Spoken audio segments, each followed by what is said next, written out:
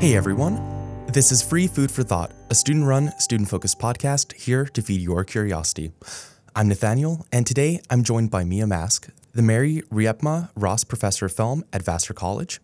She is the author of Divas on Screen, Black Women in American Film, and jointly edited Poitier Revisited, Reconsidering a Black Icon in the Obama Age. Her newest book is Black Rodeo, A History of the African-American Western, the subject of her Athenaeum talk last night. Her cultural commentary has been featured on National Public Radio programs Tell Me More, Marketplace, and Morning Edition, on Soledad O'Brien's Matter of Fact, and in documentaries for the Smithsonian Channel, the Criterion Channel, and CNN's The Movies. Professor Mask, thank you so much for joining me today. Oh, thank you for having me.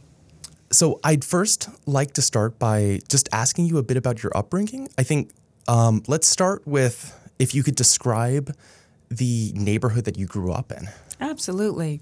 So I am from Brooklyn, born and raised, and I grew up in Brooklyn at a time when kids were encouraged to just go outside and play, especially in the summertime. And then your parents would call you in around dinner time, and that would be it, or, time to do your homework. But it was a really fun time to be a kid in Brooklyn because we really had free reign, or to be out on our bicycles or playing handball. I don't know that that's encouraged so much anymore, but I did grow up in Brooklyn. I'm the youngest of three, and my family was one that really prioritized education because my grandparents were the administrators at high schools in the South. And so education had been a priority and a value in our family for a long time.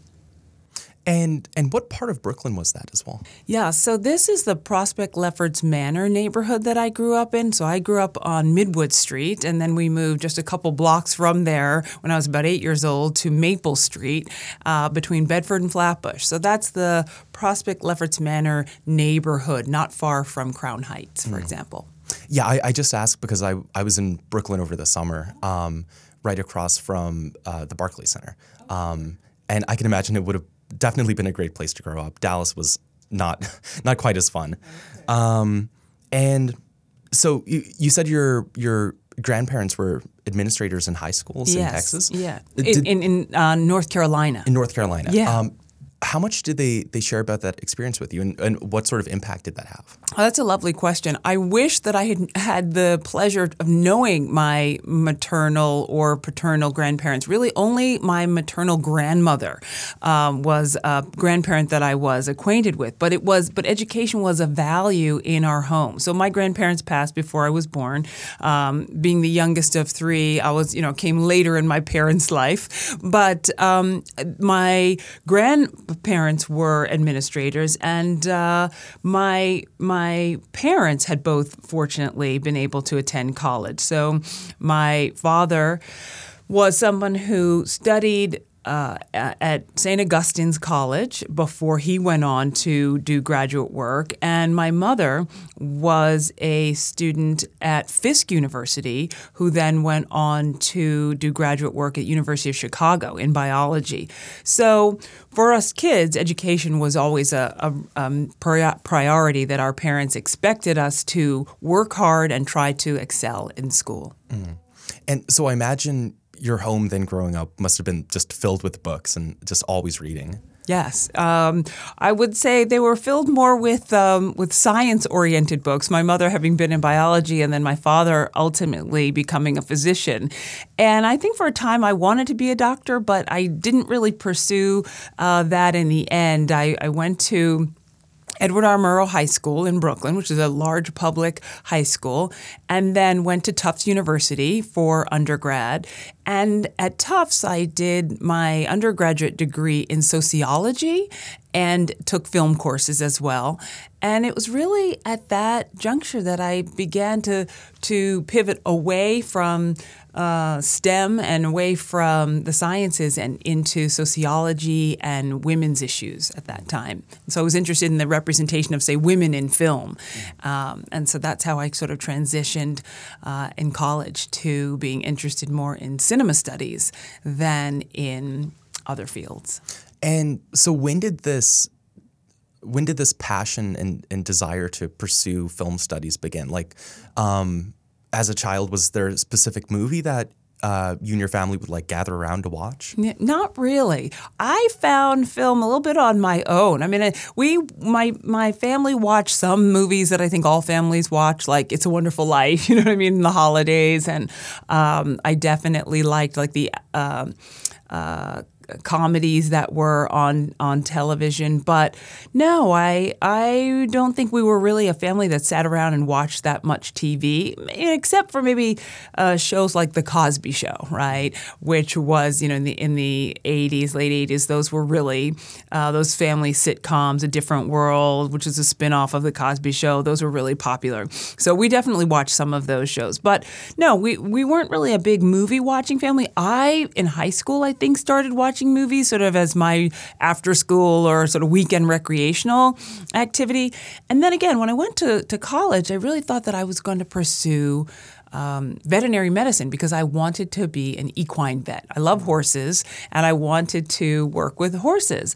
But at college, I took some courses in sociology and became very interested in the representation of women and people of color in popular culture and in film.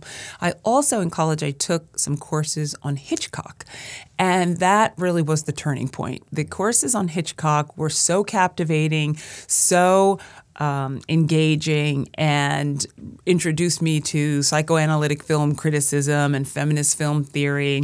And that really was the turning point for me. And I decided, okay, this is what I want to do. More than even being interested in making films, I wanted to read film theory and potentially be a film critic. And so that's when I decided to apply to NYU to graduate school. And what about for your love of horses as well? How did that actually spark? Yeah, so that started really through a teacher that I had in school who created an after-school group, an after-school And was this in high school? Or? Oh, sorry, this is in grade school. So I had, I guess it was maybe a fourth grade teacher or fifth grade teacher who created an after-school group where she took some of her students to horseback riding lessons after school at Prospect Park, believe it or not. Judy Melnick Brickman. And we absolutely loved it. And then what I did is I wanted to take riding lessons as often as my parents would allow. And then during the summers, I said, well, could I please go to riding camp? And so they found a horseback riding camp for me to go to in Buffalo, New York. And after that, I was really sort of bitten by the bug. And it's something you continue today, right? It is. I do ride today, and I am a hunter jumper rider, and I compete and show in the summer when I have more time. Awesome. So moving ahead a bit as well, to focus a little more on films, I saw you had curated a collection for the Criterion collection, which I was like, oh, that's awesome. I love Criterion. Could you talk a bit about that experience, how you decided which films you wanted to highlight the most? Absolutely. I have really enjoyed working with Criterion. A lovely curator there, producer there, Elizabeth Pauker, reached out to me initially to begin to curate some films that were Sidney Poitier star vehicles. And they knew that I had worked on the Sidney Poitier anthology, that you mentioned, Poitier Revisited, Reconsidering a Black Icon in the Obama Age. And they said, well, would you curate, say 11 or 12 films for our streaming channel? And I was like, well, if you twist my arm, I was absolutely. So I developed a list of films out of his catalog that I thought would give viewers good exposure to his oeuvre, or his catalog of works, if you will. And they were very receptive. They, had to, of course, secure the rights for the streaming on their channel. And then I also recorded an introduction to the collection or the selection of films that we chose. And I really enjoyed that because it was an opportunity to reintroduce or to introduce audiences that were not familiar with Poitier's films to his work. And it was just really rewarding. And it led to me doing additional projects with Criterion. So after the initial Poitier series, they also asked me to record an interview on Swing Time, which is a classical Hollywood musical that stars Fred Astaire. And this was a film that was a bit challenging to talk about because, unfortunately, it's a film in which Fred Astaire performs in blackface. And so they really wanted me to help their audiences contextualize and historicize the situation. So, that was tricky and difficult, but rewarding as well. And I've gotten very good feedback from folks who've seen that DVD sort of extra, that interview. I've also, for Criterion, done an introduction to the Raisin in the Sun, which they've remastered, and worked on the Western projects with them. And so I'm curious as well your thoughts on. So this is sort of a two-part question, but so the main part is I'm curious about Black storytelling in movies, specifically like in the early mid 20th century. You mentioned like white actors using blackface. I'm curious what do you think like movies' roles or the role of a movie is in changing people's perception of history, and like what is the role of a story that a movie can tell as opposed to a different piece of media? Sure.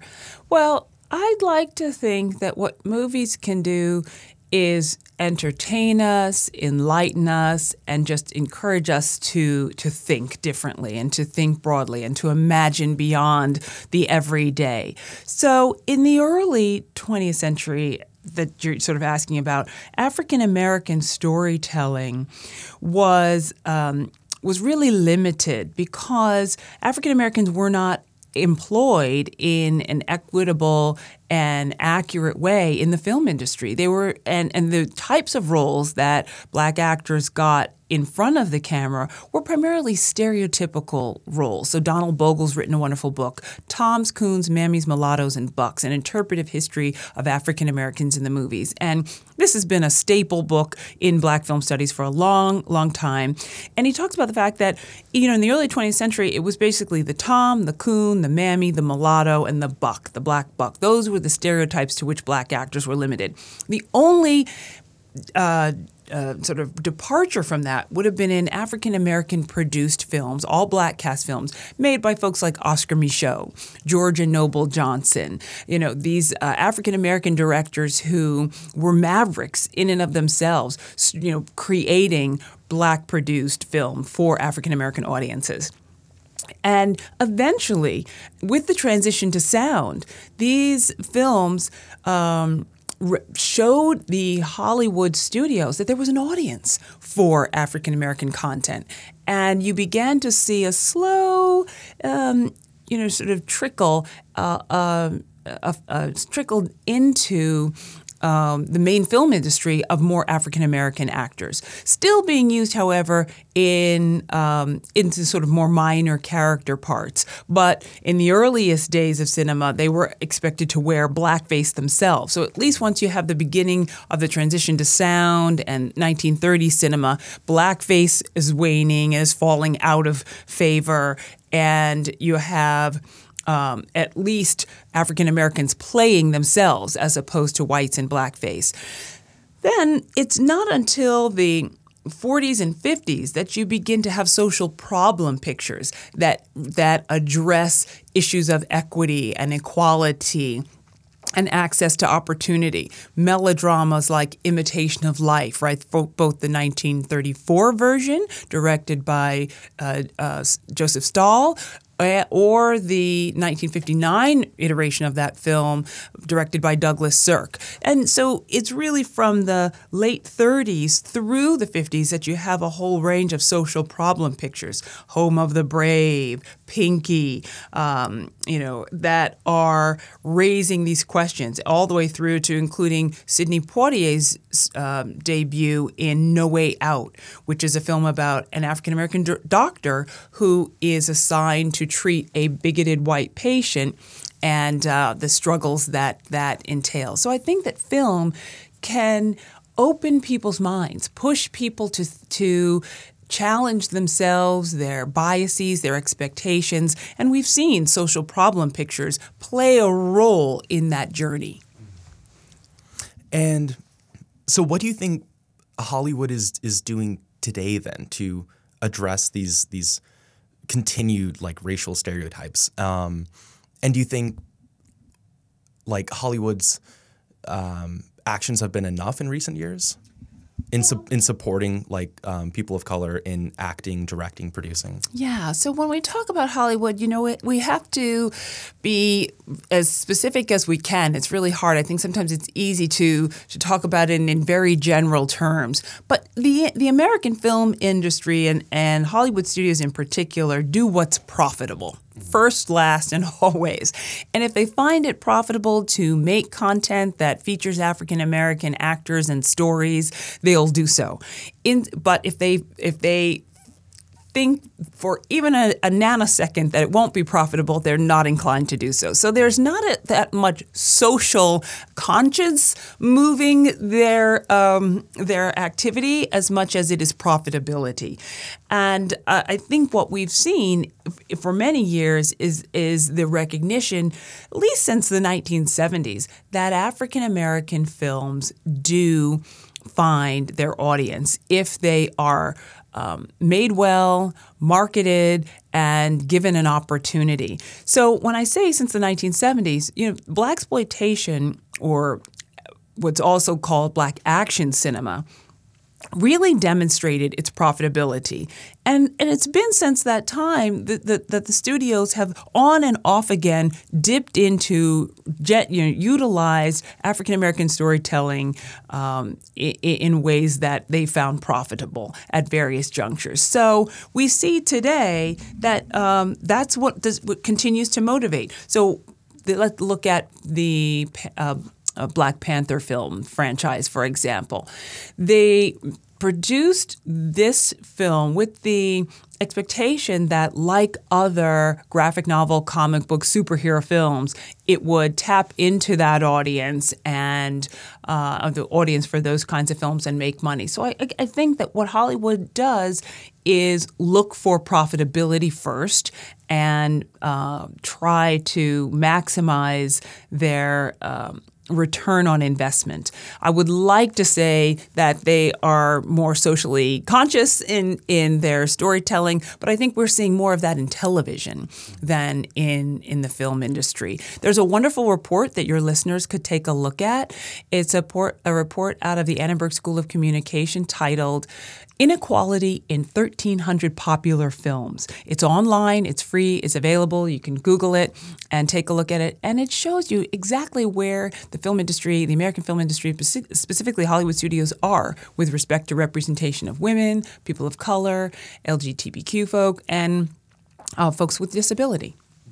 I'm interested as well in learning a bit more about your research experience, I think generally, but also tied to your most recent book. And I think my first question is just going to be, was there anything that really surprised you during your research? I know you mentioned last night at the Ath Talk finding that one film, Black Rodeo, in the Library of Congress. Yes. I mean, it being the only copy. Yes.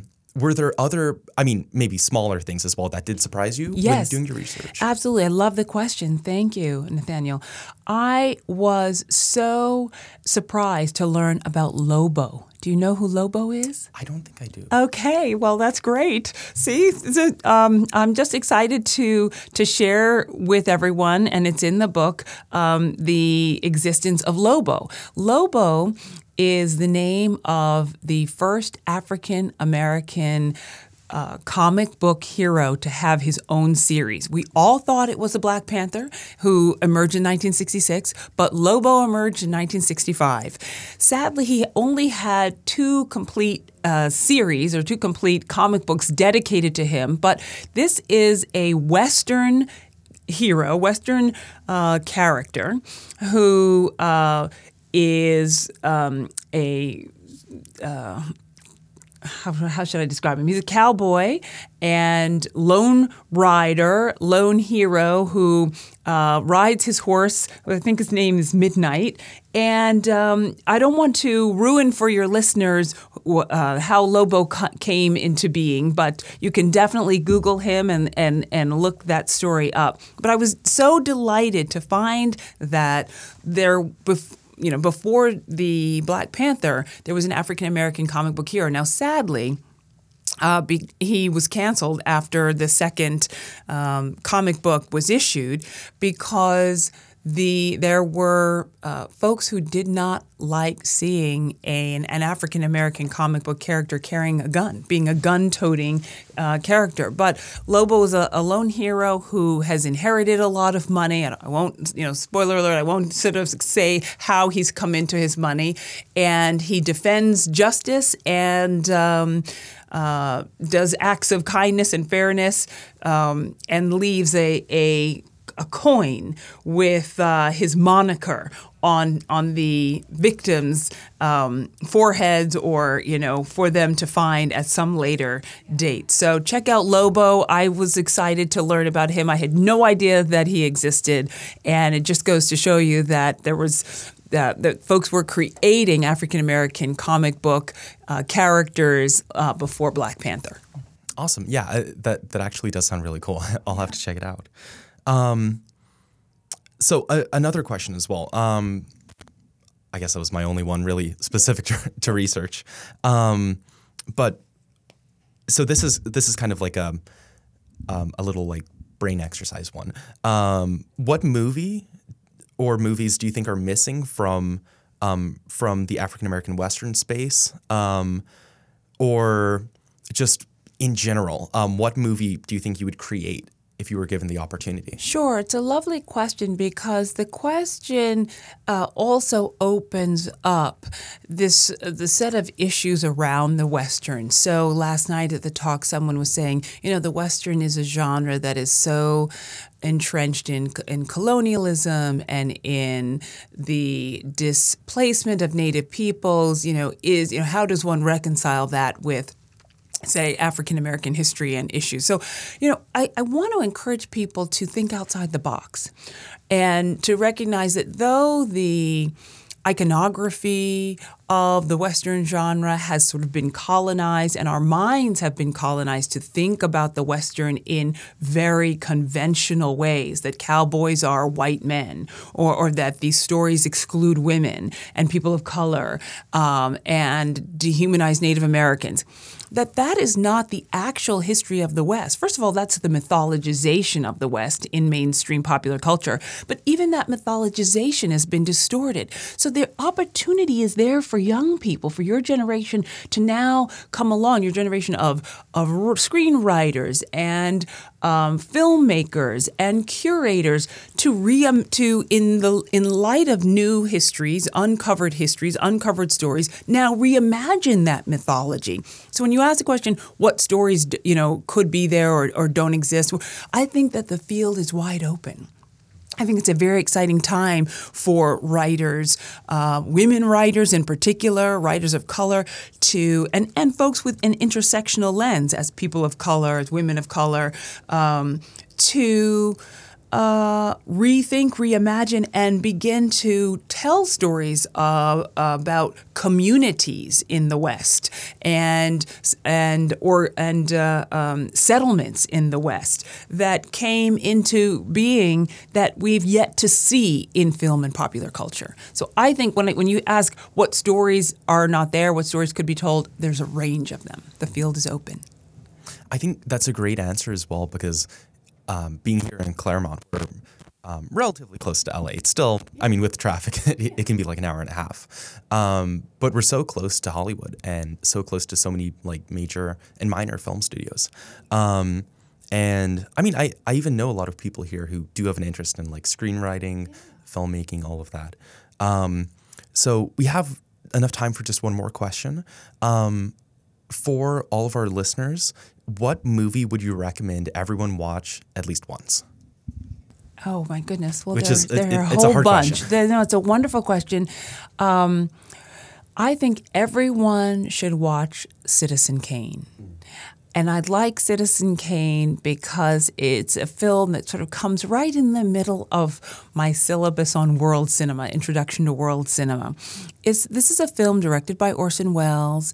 It was his directorial debut. It's a masterpiece in terms of the cinematography by Greg Toland. It's brilliant in terms of the modernist fragmented storytelling and narration, in terms of its use of film within a film. Its flashback narrative structure, right? This sort of way in which we're trying to learn about Charles Foster Kane through a series of flashbacks, and it's a film that asks us to think about the relativity of truth, right? And how we come to know people. So that's a film that's quite nuanced and layered, and I would encourage everyone to see. And I think Citizen Kane as well is, I think it's often lauded as being like very groundbreaking for cinema in general as well, because of so many techniques that it used. Unfortunately, that is all the time we have today. Professor Mask, thank you so much for joining me today. It's been a great conversation to have with you. Thanks. It's been great to be here. And to all of our listeners, remember to stay hungry.